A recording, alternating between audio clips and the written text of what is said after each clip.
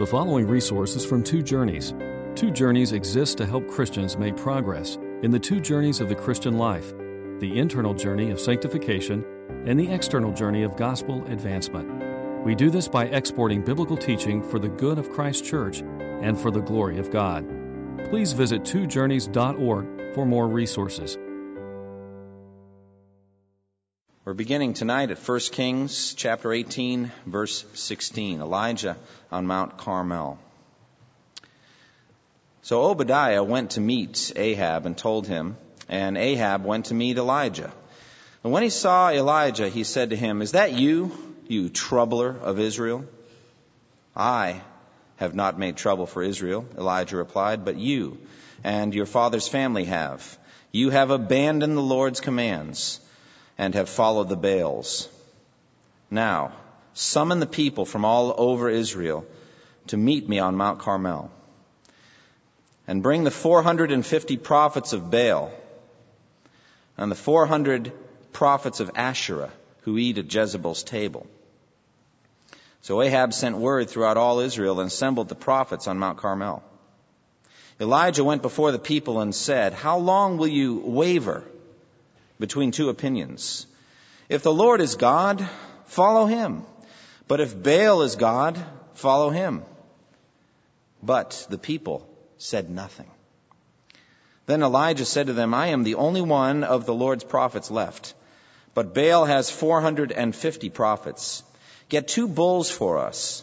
Let them choose one for themselves, and let them cut it into pieces and put it on the wood, but not set fire to it. I will prepare the other bull and put it on the wood, but not set fire to it.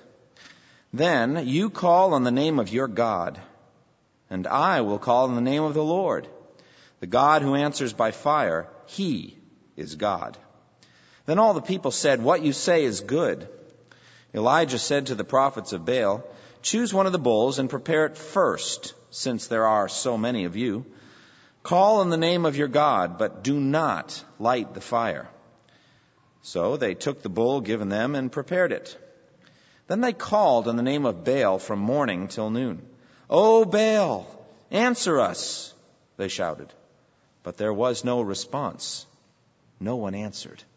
And they danced around the altar they had made. At noon, Elijah began to taunt them. "Shout louder," he said. "Surely he is a god. Perhaps he is deep in thought, or busy, or traveling. Maybe he is sleeping and must be awakened."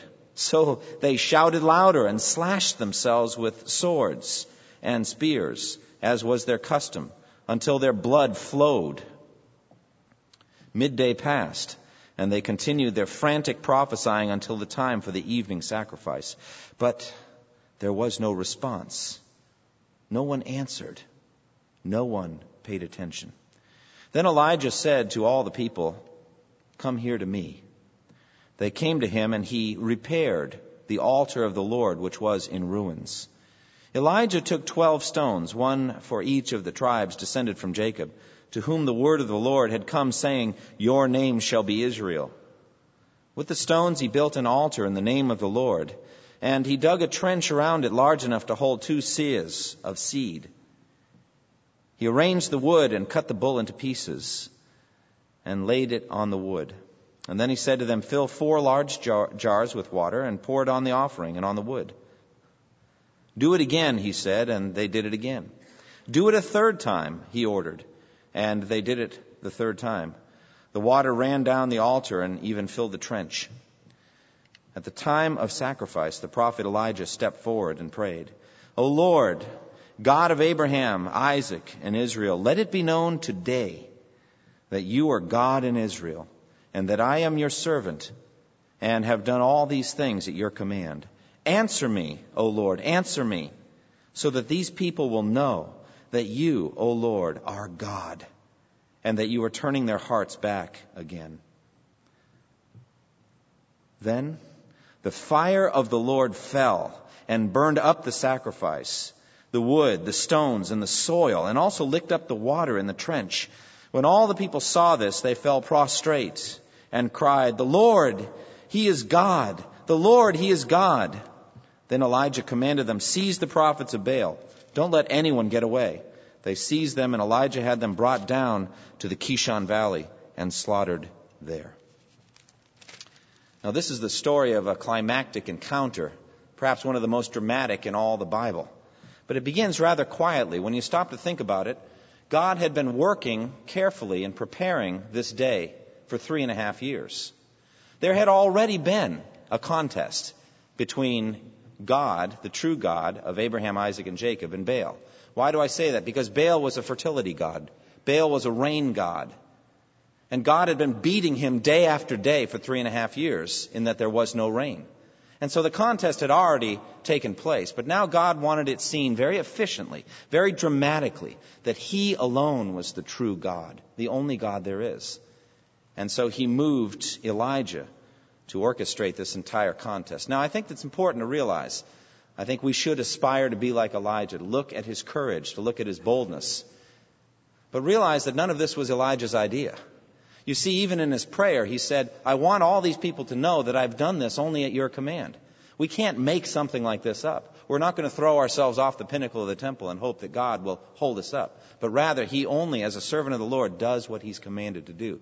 Just as the Son of the Father, Jesus Christ, only did and said what his Father had commanded him to do. And so Elijah moved out at the command of God. But not only had God been setting the stage for this with the drought for 3.5 years, he'd also been preparing Elijah for it as well. I was thinking about that this week. I've been thinking about Elijah's life with the widow at Zarephath. And for all that time, he was waiting on God. He couldn't get around in Zarephath. He couldn't show himself because you know that Ahab and Jezebel were searching everywhere for him, and this was Jezebel's home area. And so he had to stay at home day after day, hour after hour. What did he do? Well, we're told to make the most of every opportunity. The only thing he really could do was spend the time in prayer.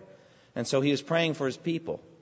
He was praying for the widow and for the widow's son. He was praying for the king, and he was praying for the hearts of the people. And little by little, God communicated his will and revealed it to him. So that when the time came for him to take this burden on, he was ready. Day after day spent in prayer. And I think about the rhythm of the Christian life. You know, this is a climactic encounter, isn't it? But before it is 3.5 years of waiting, praying, quiet, and preparation. I think it shows the same thing about us. We can't be climactically, moment after moment, doing great things for God. But day by day, God is preparing us for the next battle that we're going to face. We don't know what it is. We have no idea when God revealed to Elijah what his will was. But Elijah made the most of the time. And we saw last time the encounter with Obadiah, the servant of the Lord. Obadiah, somewhat of an ambivalent character, serving Ahab, a wicked king, but at the same time courageously caring for the Lord's prophets in caves. And so he said to Obadiah, I'm here, I want to see your master, King Ahab. And so Obadiah went and got him. And so we have this encounter beginning at verse 16. Obadiah went to meet Ahab and told him, and Ahab went to meet Elijah. Now verse 17 shows us so much of the human heart. Look at it. When King Ahab saw Elijah, he said to him, is that you troubler of Israel? Doesn't that show you a lot? Ahab had 3.5 years of the Lord's chastening. 3.5 years of discipline from the Lord. And when we are disciplined from the Lord, it's good for us to repent. It's good for us to come humbly before God and seek forgiveness. It's good for us to be broken. For the Scripture says, humble yourselves under God's mighty hand, and in due time He will lift you up. But Ahab hadn't done that at all. His heart was hard. And he blamed Elijah for the trouble that had come on Israel. Is that you, he said, you troubler of Israel? Well, isn't that striking? I think the fact of the matter is that unless God grants repentance, all of us would have been that way too. For all of us were naturally dead in our transgressions and sins. We should not boast too much over wicked King Ahab because we realize our own hearts are hard, aren't they? And it doesn't matter the chastening and the discipline that God brings in our lives. We will not repent unless God works it in us. God grants the repentance. And Ahab had not repented. He had wasted his time. Another commentator that I read said that it's possible that King Ahab didn't know Elijah's name. Well, that's possible. I don't know. It's speculative. But this guy shows up out of nowhere in 1 Kings 17, verse 1, and says that it's not going to rain except at my word, and then disappears. What did he say? Who was that? No one knows. So it's possible he didn't know who he was. I don't really know, but either way, what was in his heart floated out through his lips. Out of the fullness of the heart, the mouth speaks. It's your fault, Elijah. What blame shifters we are. And so it was that King Ahab blamed Elijah for the trouble that had come on Israel. And what was that trouble? 3.5 years of drought. Do you wonder if we're in drought here in North Carolina? I'm getting serious about this. The other day there was a big rainstorm coming right for us, and it divided and went north and south right around our area. I want to ask a question. Are any of you praying for rain here in Raleigh-Durham? I think we ought to. All things come from God. It is God that sends rain. Not that we're overly concerned about our lawns, but realize that all good things come from God. But how much more severe the trial in Israel? Been no rain for 3.5 years, and no dew either. No water, no life. Certainly by that time people had died of starvation and of dehydration. And so that was the nature of the trouble of Israel. But you know, the true trouble of Israel was deeper than a failure to rain. It was deeper than starvation, deeper than dehydration. It was apostasy from the living God. And Elijah told the truth, didn't he? Look what he says. I have not made trouble for Israel, Elijah replied, but it is you and your father's family who have troubled Israel. You have abandoned the Lord's commands and have followed the Baals. Now this is so beautiful, isn't it? You see here the courage of the man of God. You know, a servant of the Lord is always going to stand up and be reviled at some point. If you're going to speak the truth, people are going to misunderstand you. You look and see what they said about Paul and Silas. These, it says in Thessalonica, these who have turned the world upside down have come here, right? They were the troublers of the Greek-speaking world. Jesus in Luke 23 was he who disturbed and caused trouble for the people. And so it was also that Elijah was blamed with troubling Israel. But Elijah, as a true man of God, tells the truth. He goes right to the heart of the matter. And first of all, he says, my conscience is clear. I've not brought any trouble on Israel. Now, I think you could read right over that without seeing the significance of it. He said, I have not forsaken the Lord. No matter what it cost me, I'm following God. And at that time, with Jezebel in charge, it cost plenty to be a prophet of the Lord. He said, I have not brought trouble on my people through sin. My conscience is clear. You know, I think that's one thing we have to understand, is that to walk with God costs something, doesn't it? To be willing to stand up and to be counted among God's people. To be courageously willing to speak the truth as Elijah does here. It's going to cost you. I think one of the scariest things that Jesus ever said was something he said to his own brothers in John 7:7. His brothers who didn't believe in him at that point came to him and were giving him advice about his ministry. And Jesus said, the world cannot hate you, but it hates me because I testify that what it does is evil. Now, what does Jesus mean when he says to his brothers, the world cannot hate you? Well, because they belong to the world. They were part of the world system, and therefore the world was going to embrace them. The world was going to love them. But if you're going to follow the Lord, you have to be willing to put up with the persecution, the rejection of the world. If the world hates you, Jesus said, keep in mind it hated me first. And so here's Elijah courageously standing up and saying, my conscience is clear. I have not made trouble for Israel, but you and your father's family, Omri, the father of Ahab, you are the ones that have troubled Israel. And how is it that they have troubled Israel? They had forsaken the Lord's commands, and they had followed the Baals. They had worshipped false gods. And so Elijah, in the spirit of Nathan the prophet, points the finger right at the king, courageously, and says, you are the man. It's your fault. Now, I don't think he's being overly simplistic here. We know that each individual Israelite was responsible for his or her walk with the Lord. Each one that had capitulated, had bowed the knee to Baal, each one that had yielded was responsible and would answer for it on Judgment Day. But a king has a special responsibility. Leaders have special responsibilities. And when Ahab brought in his despicable wife, Jezebel, and when she led the whole nation into sin, he didn't stop her, he didn't stand up against her. And so ultimately his modeling of Baal worship destroyed the country. And so I don't think it's simplistic for him, Elijah, to zero in on this evil king and say, you are the one. It's you who have troubled Israel by your sin. You have turned away from the true and living God. You've turned away from the commands of God. And what commands is he referring to? Well, how about the first commandment? I am the Lord your God who led you out of Egypt, out of the land of bondage. You shall have no other gods beside me. But Ahab had other gods. He had the Baals. In verse 18 it says, you have abandoned the Lord's commands and have followed the Baals. Now I think verse 19 is fascinating. As I was writing my outline for this, I wanted to write the words, who's in charge here? You look at verse 19 and notice the tone. Now this is the prophet, this is Elijah the Tishbite, and who's he talking to? The king of the nation. And he says, now summon the people from all over Israel to meet me on Mount Carmel, and bring the 450 prophets of Baal, and those 400 prophets of Asherah who eat at Jezebel's table. Who's in charge here? You see, Elijah's giving orders, isn't he? He's telling him what's going to happen. This is what I want you to do. He's got in mind already the contest, and God had laid it on his heart what would happen.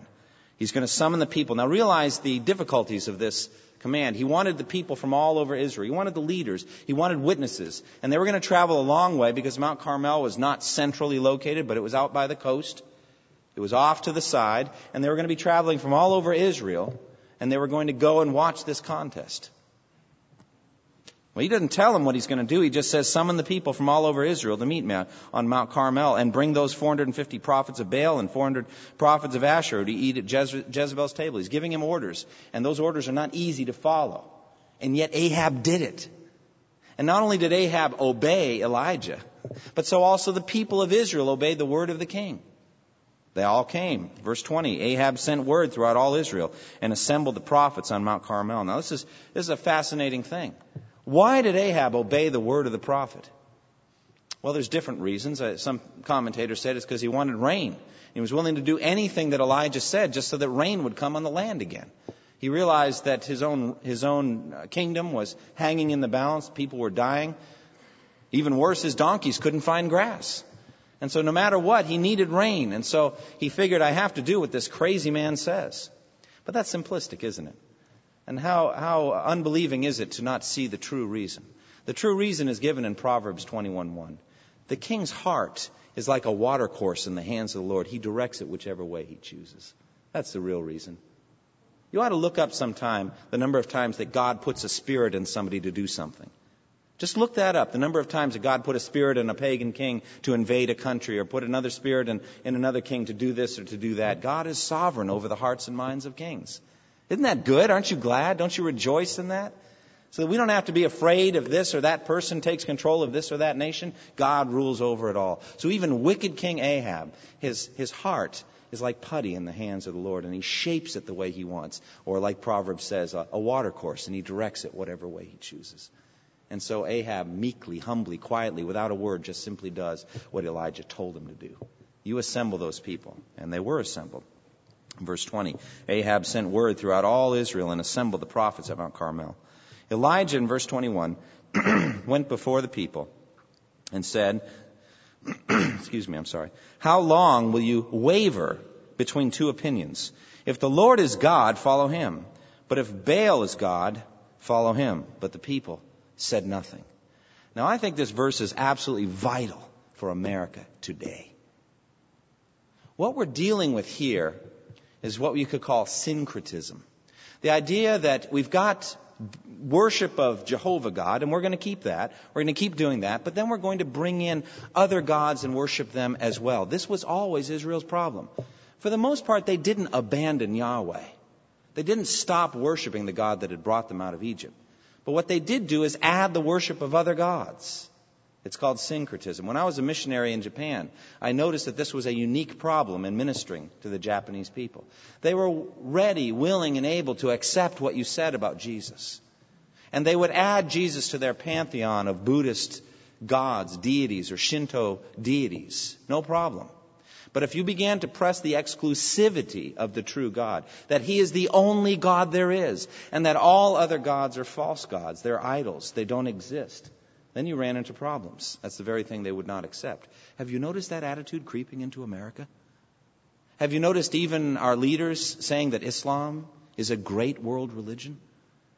Islam is not a great world religion, because great world religions do not lead their adherents to hell.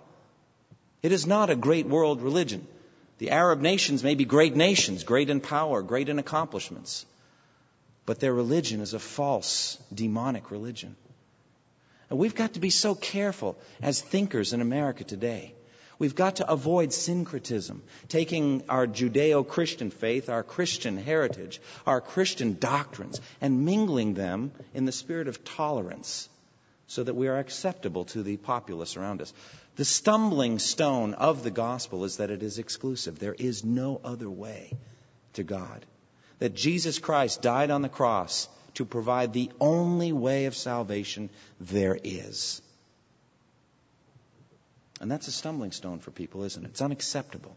It's arrogant. Even this past week, some members of our church went out going door to door and knocked on the door, and somebody opened and they began to try to share the gospel. It was Herbert Rivera. You can ask him about his experience. And it wasn't long before the people were very angry, very upset, and saying, "You're so narrow-minded that you think you have the only true way." Slammed the door in Herbert's face. Well, I think this is going to be more and more our experience, isn't it, if we preach in the true gospel. It's one thing to say, well, we accept Jesus and we're going to accept any other gods, the world religions, accept them all as true, but it cannot be. And Elijah underscores that here, doesn't he? He said, it's not possible for you to accept that the Lord is God and that Baal also is God. It really is an either-or proposition. Isn't that the heart of the contest here?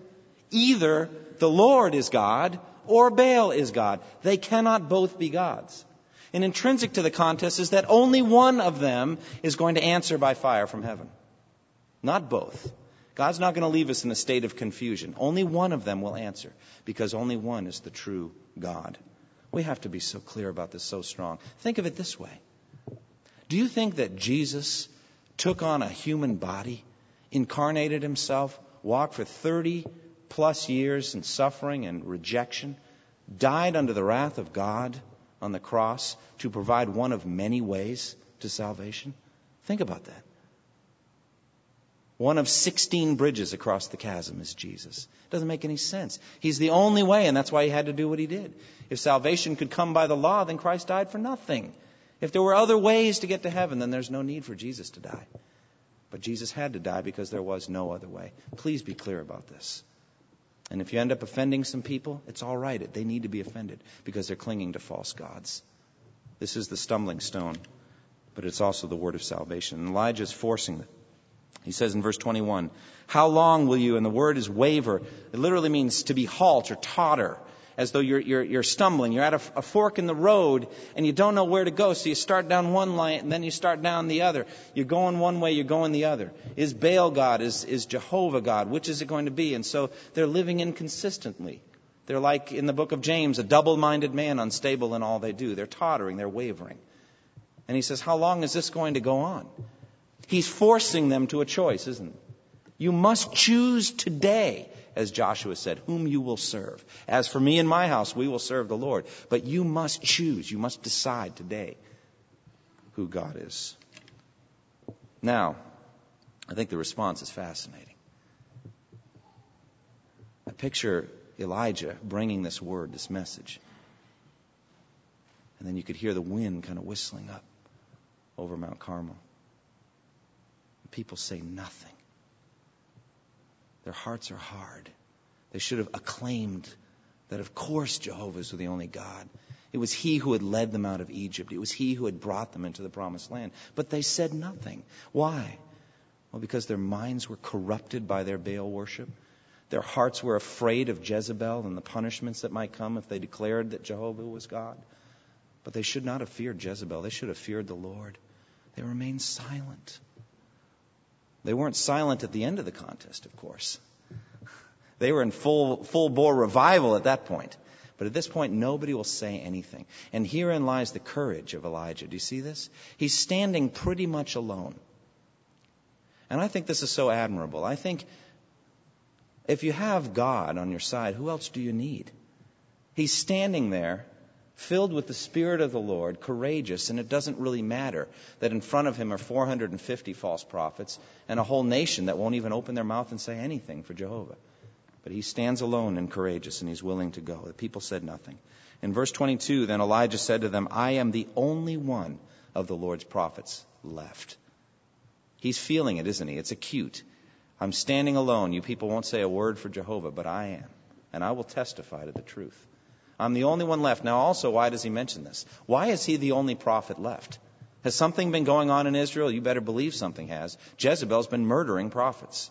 She's been killing them one after the other. And he is, with this statement, setting the stage for the wrath of God to fall on the false prophets themselves. What goes around comes around. And so the false prophets of Baal were invariably, I'm sure, involved in collecting the true prophets of Jehovah and putting them to death. Judgment was going to fall on them that day. But he's setting the stage by saying, I'm the only one left. All the others have been murdered. And then he says, Baal has 450 prophets. You know, it doesn't really matter, folks, how popular a view is. Do you realize that? It doesn't make a difference how many people think what you say is true. If God thinks it's true, it's true. Let God be true, it says in Romans 3, and the whole world a liar. And so he's willing to stand alone and testify against 450 false prophets. I'm alone, and they are 450 in number. And then he says, get 2 bulls for us. Let them choose one for themselves, and let them cut it into pieces, and put it on the wood, but not set fire to it. I will prepare the other bull, and put it on the wood, but not set fire to it. Then you call on the name of your God, and I will call on the name of the Lord, and the God who answers by fire, he is God. Now this is a fair test, really, because Baal, not only was he a god of rain, but he was also a thunder and lightning god, a god of fire. This was well within Baal's repertoire, if he really existed. If he was a true God, he should have been able to do this. And the measure of it is the confidence of the false prophets when they begin. Now, it's a new twist to not actually light the fire. They hadn't done that before. But they felt confident that Baal would be able to answer. And so, fair enough, we're on Baal's turf. There had been an altar to Baal erected over the altar of the Lord. There was an altar of the Lord there. In verse 30, you can see he repairs it. It's sitting there, but it's in disrepair. This was territory that Baal had seized for his own. And the answering by fire was something he should have been able to do. Not only that, but Elijah says, you go first. Verse 25, Elijah said to the prophets of Baal, choose one of the bulls and prepare it first, since there are so many of you. By the way, it's the second time he's mentioned how many of them there are.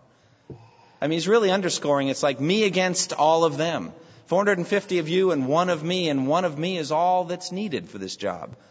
That's all that we need is one person to stand up and tell the truth. Praise God. Since there's so many of you. So he's giving all of the advantages to Baal. But also realize how significant this was.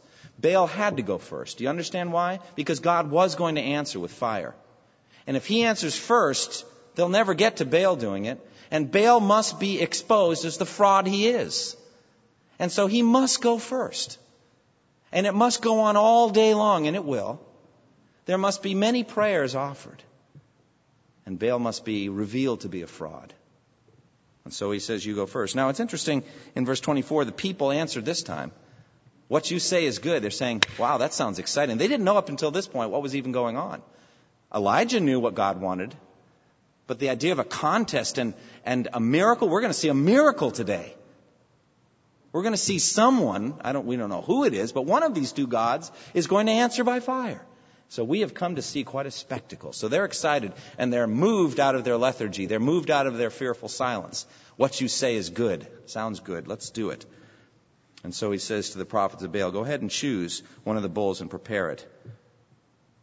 And he says, call on the name of your God, but do not light the fire. Now, these false practitioners of religion, we have records of it, sometimes would feed fire in from the bottom, you see.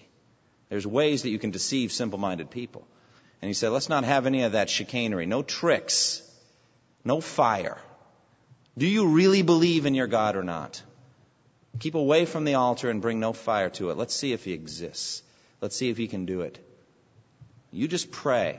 Now realize there are 3 central elements to the challenge, aren't there? There is a sacrifice. There is effectual prayer. And there is fire from heaven. Now I've thought much about those 3 things, and I think they must be the center of my ministry as well. Think about it. At the center of the ministry must be a sacrifice. Now why does the sacrifice have to be at the center? Well, let me tell you something. The reason the sacrifice is there is so the fire doesn't fall on the people. They certainly deserved it. They were like wood, hay, and straw ready to be consumed. But God is merciful, isn't he? He's gracious. Is God capable of sending fire down on people? Oh, yes. Later in our study in Elijah, you'll see it happen. When a captain and 50 men come and fire comes down from heaven on people. God can do it. But he wasn't going to do it that day because God is patient and merciful. And in Elijah's prayer, he said God's purpose is to turn the hearts of the people back to him that day. And so there must be a sacrifice because God's wrath must be poured out. Our God is a consuming fire. And so at the center of true faith is a sacrifice. A substitute, if you will. Someone to stand in our place and to take the wrath and the punishment of God so the fire doesn't fall on us. And so we know that that is Jesus Christ, represents Christ. Christ is the final sacrifice. Without the shedding of blood, there will be no forgiveness of sins. And there must be forgiveness of sins. The people have sinned greatly. And so the first aspect of this challenge is this sacrifice, a bull cut into pieces. Aren't you grateful for the sacrifice? Aren't you glad the fire falls on the animal and not on you? And if you think I don't deserve that, then I don't think you understand Christianity. You haven't been broken by the law because you have transgressed the law and I have too. We all have, haven't we? We've broken the 10 Commandments and others besides. And we deserve to have the fire of God fall on us, but rather it falls on His own Son, Jesus Christ. He is the substitutionary atonement. He stands in our place and accepts the wrath of God. Just as that bull was the focal point of the fire from heaven that day. It didn't fall on the people. Secondly, there was effectual prayer. Now, first, we're going to see, and I'm not going to finish tonight, but next time that we see, we're going to see an example of ineffectual prayer, right? All day long, the people, prophets of Baal, crying out to a God that doesn't exist. And they cried out, and there was no answer because Baal doesn't exist. That's ineffectual prayer. But then there's the quiet, simple, brief, effective prayer of a righteous man. That's all. Just a simple prayer. It's one of the shortest prayers you're going to find. I find a shorter one when Jesus stood in front of Lazarus' tomb. He said, Father, I thank you that you heard me. I know that you always hear me, but I prayed it for these people standing here so that they will know that you sent me. Lazarus, come forth. That's all. No great long prayer, just like the prophets of Baal go on and on for hours, heaping up empty phrases like the pagans do. There's nothing like that, just a simple, effective prayer. And God heard. Third aspect is fire from heaven. Fire from heaven. Now, what does this represent? Well, at that point, it represented fire. It wasn't representational. It was fire. It was literal fire that came from heaven. But we know that there was another fire that came from heaven. It says of Jesus, He will baptize you with the Holy Spirit and with fire. And so when the Holy Spirit came, there were tongues of fire that came down and separated and came to rest on each of the apostles. The fire from heaven. And it represents the power of God in that ministry. It represents the supernatural, something only God can do. You can lay out the bull and you can pray the prayer, but if there's no fire from heaven, and God is not active there. Don't you want to see the fire from heaven in this church, in your life? I don't know what it is, but just something only God can do. Something where we can stand and we can see where our church is at now. And remember. And then 10 years from now, look back and say, only God could have done that. Only God could have accomplished that. Leading those people to Christ, the baptisms, the missions, the giving. 50% of our offering year-round going to missions. Wouldn't that be something? Only God can do that. To look back and say, only God could have moved me from where I was at that point 10 years ago to being a faithful, regular, everyday witness for Christ. So that every day I get up thinking I might lead somebody to Christ today. Only God can do that. To see the movement of God. I want to see those three things central in my ministry and in this church. Number one, the sacrificial atonement of Jesus Christ. Right at the center, realizing that all of us deserve the wrath of God, but Jesus came to take it away. Number two, effective, fervent prayer. Simple, Spirit-led, not something that Elijah made up, but something that he knew that God would answer. And number three, fire from heaven. Now, next time we study, we're going to find out what happens. Of course, I read it, you already know. But we're going to talk more about that contest and how God glorified Himself that day. Thank you for listening to this resource from twojourneys.org. Feel free to use and share this content to spread the knowledge of God and build His kingdom. Only we ask that you do so for non-commercial purposes and in accordance with the copyright policy found at twojourneys.org. Two Journeys exists to help Christians make progress in the two journeys of the Christian life, the internal journey of sanctification, and the external journey of gospel advancement. We do this by exporting biblical teaching for the good of Christ's church and for the glory of God.